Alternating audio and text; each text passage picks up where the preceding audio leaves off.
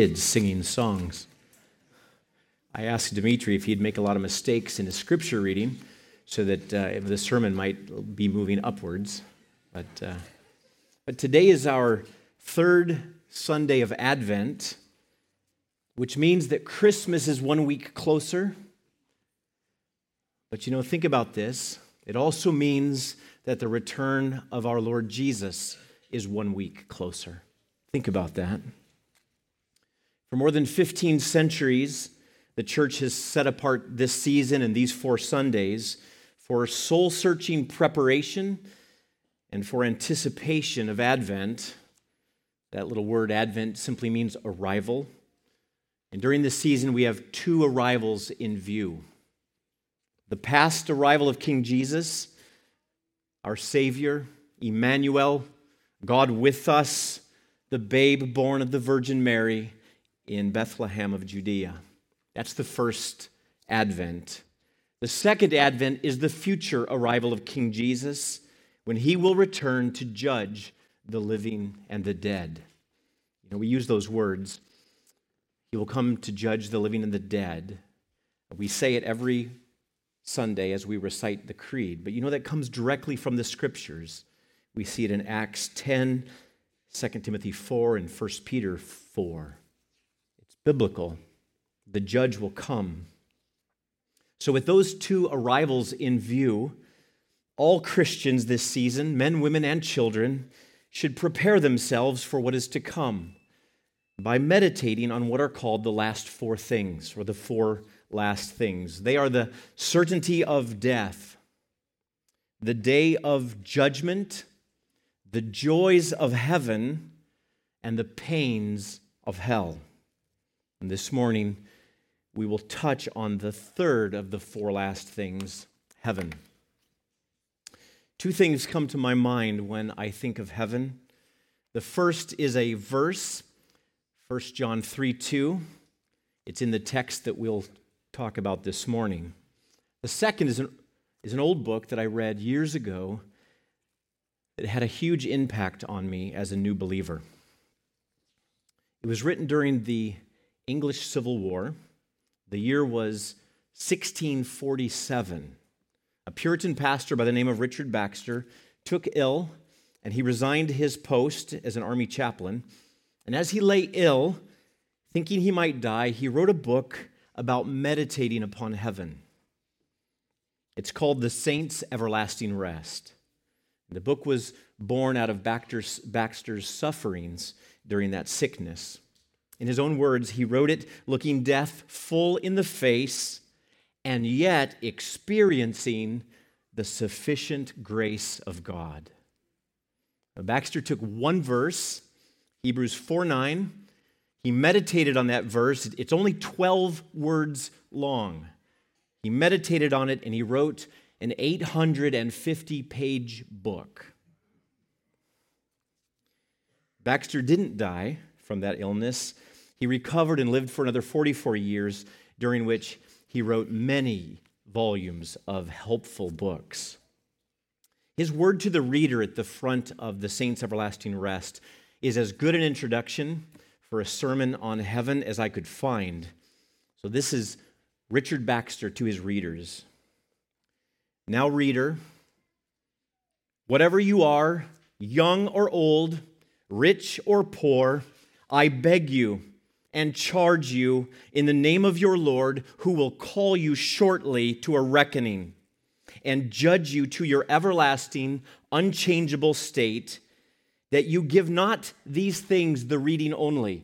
Don't just read these words and so dismiss them with a bare approval, but that you set upon this work and take God in Christ for your only rest and set your heart upon Him above all.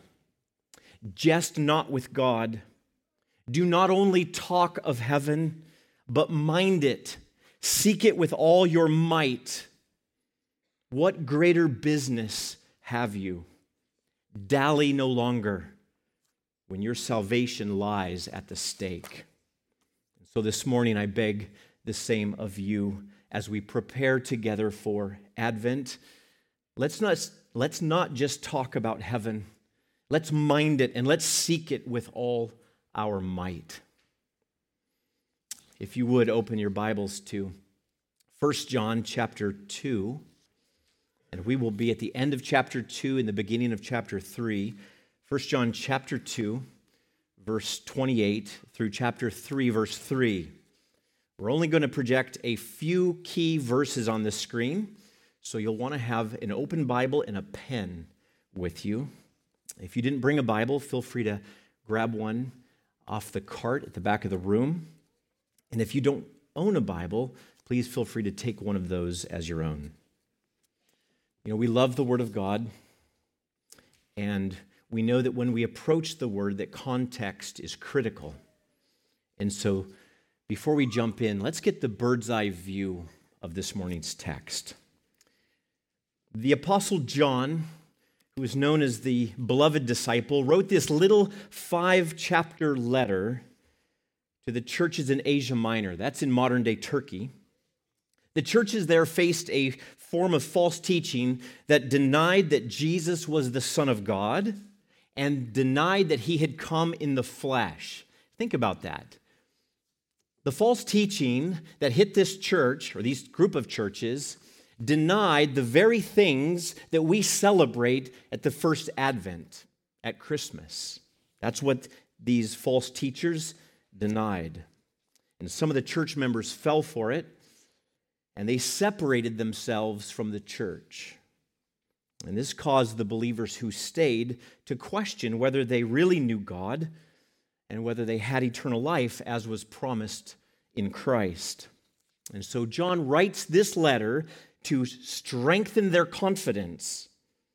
He gave them at least a dozen evidences throughout this letter for them to use to evaluate themselves and those who had left the church. So that's the situation that John is addressing. Let's listen to now to what he tells them. Chapter 2, verse 28. And now, little children, abide in him. Abide in Christ. This is the first of 2 commands in this text. And given all the false teaching that was going around about the true nature of Christ, John wants to strengthen the confidence of these believers, and he does that by urging them to abide or to remain in Christ. To use the words of Jesus in John 15, believers are like branches that must abide in the true vine. That is, they must continue to cling to the life-giving truths of the gospel, of the glory of Christ. Otherwise, they are but dead sticks.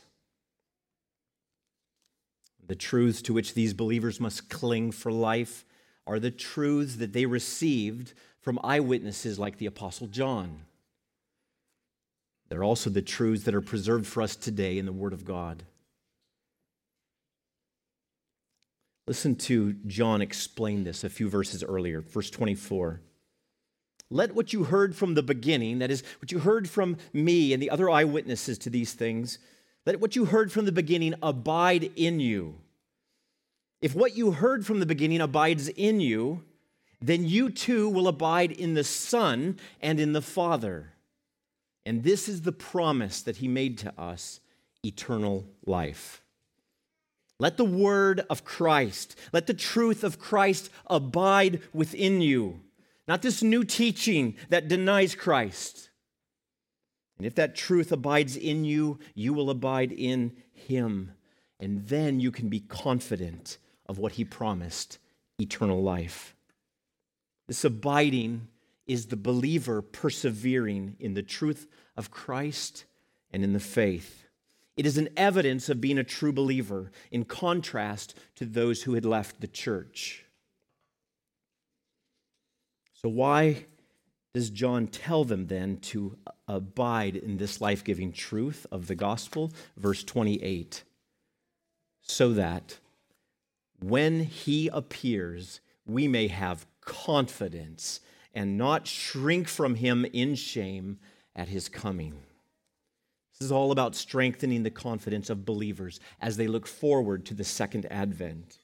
If we abide, if we continue to cling to these life-giving truths, we can have confidence that the return of Christ will be no cause for shame. Instead, we will look forward to it in eager anticipation. That's what the Advent season is all about. So prepare for it, brothers and sisters, by abiding in Christ. One more thing, though, about abiding, and this is important for understanding John's argument here. The inevitable result of abiding in Christ is the bearing of the fruit of righteousness. The branch that abides bears fruit. And here's why I say that, verse 29. This is closely related to what Josh preached last week about the sheep and the goats. Verse 29. If you know that he is righteous, that is, if you know that Christ is righteous, you may be sure that everyone who practices righteousness has been born of him. Here's John's logic. If Christ is righteous, and we know that he is, then we can be certain that those who practice righteousness, true righteousness, have righteous DNA. They have been born of Christ. They are a good tree, therefore they bear good fruit. They are sheep, therefore they behave like sheep and not like goats. Those who abide in Christ bear the fruit of righteousness. It is the inevitable result of abiding in the true vine. And those who thus abide have confidence and can eagerly await the return of Christ. And those who don't flee at the very thought of the arrival of their judge. That's point one. Prepare for Advent by abiding in the truth of the gospel of Jesus Christ. Now look at verse 1 of chapter 3. See. Mark that word. In fact, mark two words. Mark the word see and mark the word kind. See what kind of love the Father has given to us. The word see is our second command in this text. And if I may, I think that the word see is a bit weak. Those of you who are using the King James Version know exactly what I just said. King James Version and other English versions, instead of the word see, use a word we never use these days, except for maybe in Christmas carols, behold. Behold what manner of love the Father hath bestowed. It means the same thing, but there's a force in behold that explains something of the exclamation that John is trying to get across. Behold what kind of love. Pay attention to that little word kind. It is so interesting. It's the same word that the disciples used when they saw Jesus rebuke the sea and calm the storm. They said, what sort or what kind of man is this that even the winds and the sea obey him? The word originally meant, of what country is this? We've never seen anything like this. It is utterly foreign to us. Of what country is a man who can calm the sea with his words? Of what country is this love that has been lavished upon us? One commentator said, we need to behold. We need to contemplate this love and allow its reality to sink deep into our being. It is meant to take our breath away, to startle and amaze us so that we are left gasping, what sort of love is this? That fully deserving sinners, wrath-deserving sinners should be instead lavished by the love of God. Prepare for Advent, brothers and sisters, by beholding the love of God. And to do that, let's consider three things.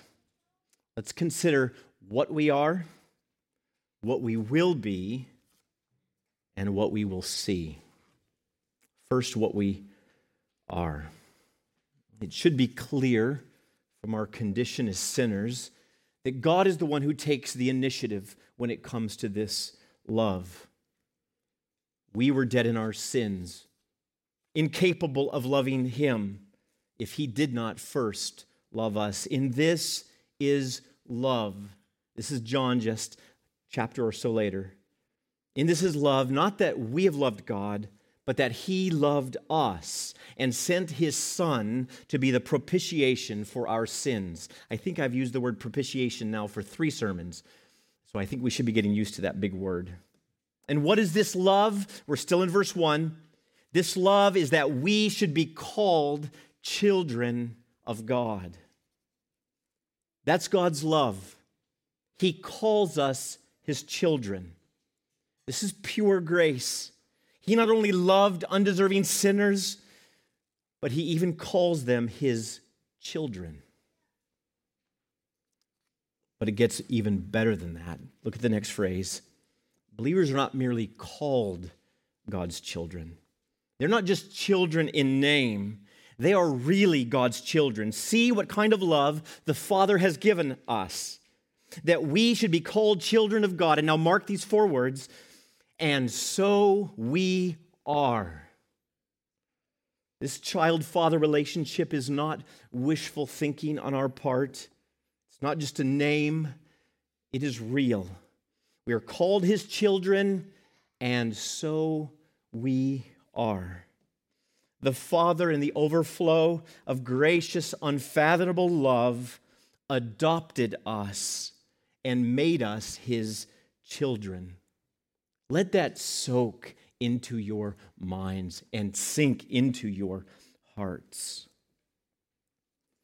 How did this kind of love, how was it made known? Well, John tells them later in the letter, in this the love of God was made manifest among us, that God sent His only Son into the world.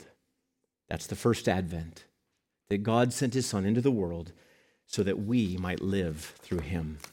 Again, eternal life, or we could say the saints' everlasting rest, is at stake. And if meditating on the truth of the love of the Father that adopts undeserving, hell-bound sinners, if that doesn't kindle a fire within you to worship Him in celebration of the first advent, or to earnestly desire His Son's return at the second advent, I don't know what will. But it's even more glorious than that. Not only are we called God's children, and actually are God's children by adoption, but skip over to verse 2. Beloved, we are God's children now. Mark that beautiful little 3-letter word, now. This reality isn't something that we have to wait for. It's not that it'll be true of us someday in the future after we die or after the Christ returns. We are God's children now. Of course, there's a sense in which we await the full benefits and the inheritance of this adoption, but we can approach Him as our Father now. Because when the fullness of time had come, God sent forth His Son, born of woman, born under the law, to redeem those who were under the law, so that we might receive adoption as sons. And because you are sons, God has sent the Spirit of His Son into our hearts, crying, Abba, Father. So that you're no longer a slave, but a son. And if a son, then an heir through God. Let that kind of love sink into your minds and soak deep into your hearts as we finish verse 1. The reason why the world does not know us, John says, is that it did not know Him. You see, because of this transforming love of God, the children of God are of an altogether different breed. We are as different as sheep are from goats, What we believe and how we live is utterly foreign to the world around us. That's why we're called pilgrims and strangers on this earth. If the world knew our Father, they would understand us. They would know us, but they don't know our Father, and so they cannot make heads or tails of us, his children. Verse 2, beloved, we are God's children now. That's what we are. Now, because of the love of our Father, consider our next question. When Christ returns, what will we be? We are the children of God now. What will we be when he returns? Well, before John answers the question, he tells us that we don't know exactly what we're going to be. Verse 2, what we will be, he says, has not yet appeared. It's hidden. It's true. We are children of God now, but what the full blessedness of that will look like in glory, we just don't know. We saw this in Paul's letter to the Colossians about a month ago when he told them that their life is hidden with Christ in God. So we don't know exactly what a child of God, a fully purified mind and a glorified body will be like. But here's what we do know. At the second advent, we know that it will be glorious and that we will appear with him in glory, Colossians 3. We know that we will see the glory of Christ, John 17. And because we will see the glory of Christ, we know that we will finally be conformed to his image. That's Romans 8 and 1 Corinthians 15. That conforming and transforming is happening to us right now as the children of God. And we know that from 2 Corinthians 3:18. We all, with unveiled face, beholding the glory of the Lord, are being transformed into the same image from one degree of glory to another. But, verse 2, when he appears, we shall be like him because we shall see him as he is. Our present transformation by grace into the image of Christ from this one degree of glory to another will come to full consummation when we step into his presence and behold his glory. Francis Turretin was a 17th century theologian from Geneva, and he had a famous way of saying this.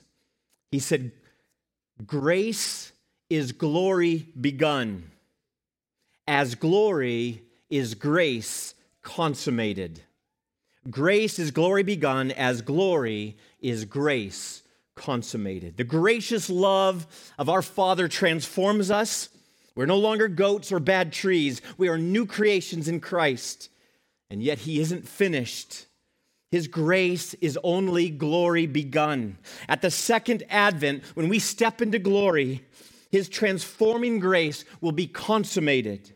We shall be like him. So because of the love of our Father, what will we be? We will be glorious like Christ. But lest we take that too far, Luther makes an important qualification. We shall be like him, but not identical with him. For God is infinite, and we are finite creatures. Moreover, the creature will never be the creator, yet we shall be like him. God is life, therefore we too shall live. God is righteous, therefore we too will be filled with righteousness. God is immortal and blessed, therefore we too shall enjoy everlasting bliss. Not as it is in God, but the bliss that is suitable for us. Now, if that's what we will be, then what exactly will we see? And I admit there is a lot of overlap with the last point in this one. What we will be is precisely because of what we will see. Beholding the glory of the Lord is what is transforming us now. And when we see him face to face, we will be glorified. And what that fully means, I have no real idea. Back to verse 2. We know that when he appears, we shall be like him because we shall see him as he is. Up to this point, some of you are probably wondering, what does all of this have to do with heaven? Well, here it is. That little phrase, we shall see him, is the very essence of the believer's experience in heaven. I hate to break it to you, but the sight of our Lord is going to be so glorious, you're probably not going to notice the streets of gold. R.C. Sproul said that this text is one of the most important, if not the most important text in the New Testament about end times, because it promises the believers that we will enjoy the zenith of felicity. That is the height of happiness in heaven. And then R.C. names it the beatific vision. What is that? The beatific vision is the pleasure of seeing God face to face, so to speak. Jonathan Edwards puts it so beautifully. The pleasure of seeing God is so great and strong that it takes full possession of the heart. It fills it so that there shall be no room for any sorrow, no room in any corner for anything of an adverse nature to joy. No darkness can bear such powerful light. It is impossible that they that see God face to face, that behold his glory and love so immediately as they do in heaven, should have any such thing as grief or pain in their hearts. When once the saints are thus come into God's presence, tears shall be wiped away from their eyes, and sorrow and sighing shall flee away. The pleasure will be so great as fully and perfectly to employ every faculty, that is, every ounce of your glorified being will experience the pleasure of being in the presence of God. The sight of God's glory and love will be so wonderful, so engaging to the mind, and shall keep all the powers of it in such strong attention that the soul will be wholly possessed and taken up. That is something of what it's going to be like when we see God. That is the saints' everlasting rest. It is the greatest blessing of God's grace that he could ever bestow upon lowly creatures like you and I. It is the love of God beyond our wildest imagination. But, as Calvin tells us, this unmediated sight of God can only happen when the veil of this mortal and corruptible nature is removed. And that's why we so eagerly await the second advent. For now we see, as it were, the backside of God's glory. We see in a mirror dimly, but then we will see face to face. It's also why verse 2 doesn't just say we shall see him. It says we shall see him as he is. And we can't handle that in our current state. So we look forward to the day that we will be in his presence in glorified bodies. So what will we see? We will see God face to face, as it were. And the sight of him will be the epicenter of our experience in heaven. He is the source of all beauty, all joy, all delight, and it will enthrall us for all of eternity. That said, let me say two more things about what we will see in heaven and what we won't see in heaven. We're going to have a lot to meditate upon this week as we prepare for Advent. In 2003, I went to a conference in Minneapolis to celebrate the 300th birthday of Jonathan Edwards. I know that most of you find that weird. Dr. Sam Storms was there, and he gave a lecture on joy's eternal increase. I've never forgotten this, and I was able to find it online and pull part of it here. Part of this lecture was his meditation on the description of heaven, or the new heaven and the new earth, from Revelation 21:4, Revelation 21:8, and Revelation 21:27. Listen to Dr. Storms describe from these three texts what we won't see in heaven and what we will see in heaven. First, he quotes Edwards. When we get to heaven, there will be, Edwards said, nothing which shall offend the most delicate eye. In other words, nothing that is abrasive, irritating, agitating, or hurtful. Nothing harmful, hateful, upsetting, or unkind. Nothing sad, bad, or mad. Nothing harsh, impatient, ungrateful, or unworthy. Nothing weak or sick or broken or foolish. Nothing deformed, degenerate, depraved, or disgusting. Nothing polluted, pathetic, poor, or putrid. Nothing dark, dismal, dismaying, or degrading. Nothing blameworthy, blemished, blasphemous, or blighted. Nothing faulty, faithless, frail, or fading. Nothing grotesque or grievous, hideous, or insidious. Nothing illicit or illegal, lascivious or lustful. Nothing marred or mutilated, misaligned or misinformed. Nothing nasty or naughty, offensive or odious. Nothing rancid or rude, spoiled or soiled. Nothing tawdry or tainted, tasteless or tempting. Nothing vile or vicious, wasteful or wanton. None of that will be in heaven. We will see none of that.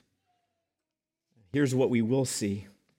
Wherever you turn your eyes, you will see nothing but glory and grandeur and beauty and brightness and purity and perfection and splendor and satisfaction and sweetness and salvation and majesty and marvel and holiness and happiness.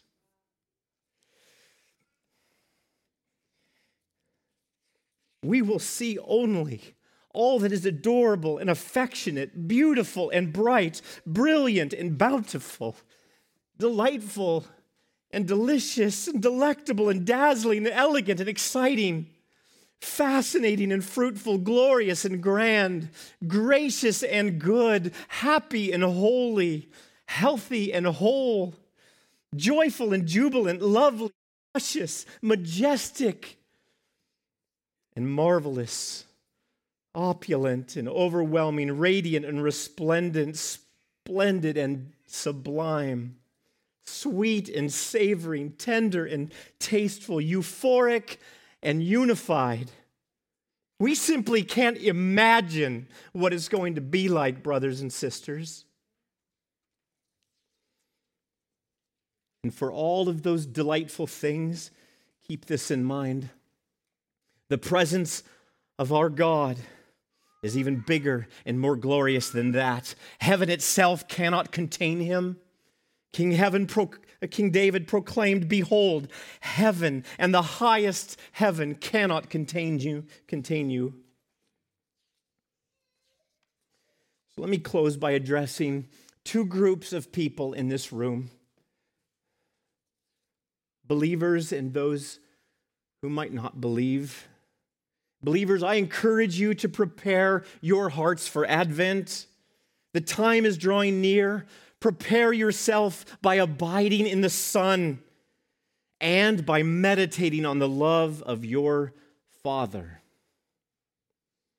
Meditate on what you are, on what you will be, and the unimaginable delight of what you will see. Meditate upon your everlasting rest. God's grace in you is glory begun, and glory will be God's grace consummated. For the unbelievers in the room, I cannot imagine how you could reject the adopting love of my Father. You're just blind. I hope, though, that His Spirit is working upon your heart. Let me encourage you this Advent season to meditate on the four last things. Think seriously about death and judgment and heaven and hell. You know that death is inevitable, and the judgment that follows death is just as inevitable, and heaven and hell hang in the balance. Prepare for the arrival of King Jesus, who will judge the living and the dead. To those who are not His children, who do not believe, He will say, "Depart from me, you cursed, into the eternal fire prepared for the devil and his angels."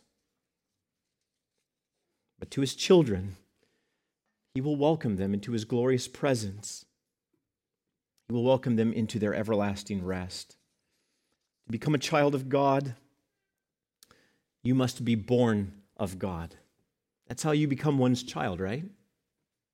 You must be born of the Spirit. How does that happen? Well, first, you need to recognize your hopeless standing before the Almighty. You are fully deserving of His wrath because you have sinned against Him. Every one of us has. We are sinners by birth, and we are sinners by choice. And each one of us have broken countless times every one of God's commandments, either the letter or the spirit. And even our littlest of sins amount to acts of treason against our Creator. And our Creator is a good and just God, which means that He cannot allow sin to go unpunished. The wages of our sin is death and hell. There are glorious words to be had, but the grace of God has appeared. Like we saw earlier, the love of our Father was put on display in the first Advent. He sent His Son Jesus to take on human flesh, to live the perfect life that you could not live, to suffer and to die a humiliating death on a Roman cross for the sake of His children. It was there that He paid the penalty for their sins. He died, was buried, and on the third day He rose again. He sits now at the right hand of the Father in heaven, and He offers forgiveness and everlasting rest to those who call upon Him. You cannot save yourself, but you can trust Him, who has the power over sin and death, to do so. Put your trust in Him. We use all different words to try to get that across. Trust Him. Believe in Him. Receive Him. Embrace Him. Put your faith in Him, and in Him alone to rescue you from your sin and to unite you with Him. A great exchange will take place. Your sin will be credited to His account. The penalty that you owed will have been paid by Him as your substitute. Not only will you be forgiven of all your sins, past, present, and future, but the righteousness of Christ will be credited to your account. And that is the only way that you will be able to stand in the presence of the Almighty and delight in His glory. A great and glorious exchange is being offered to you. Call upon Him for mercy, and you can bank on this.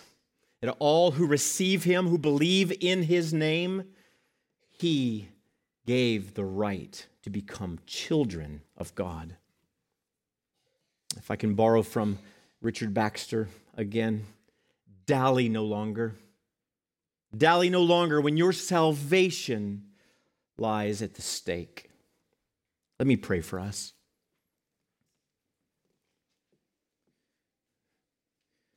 Oh, Father, heaven is such a serious thing.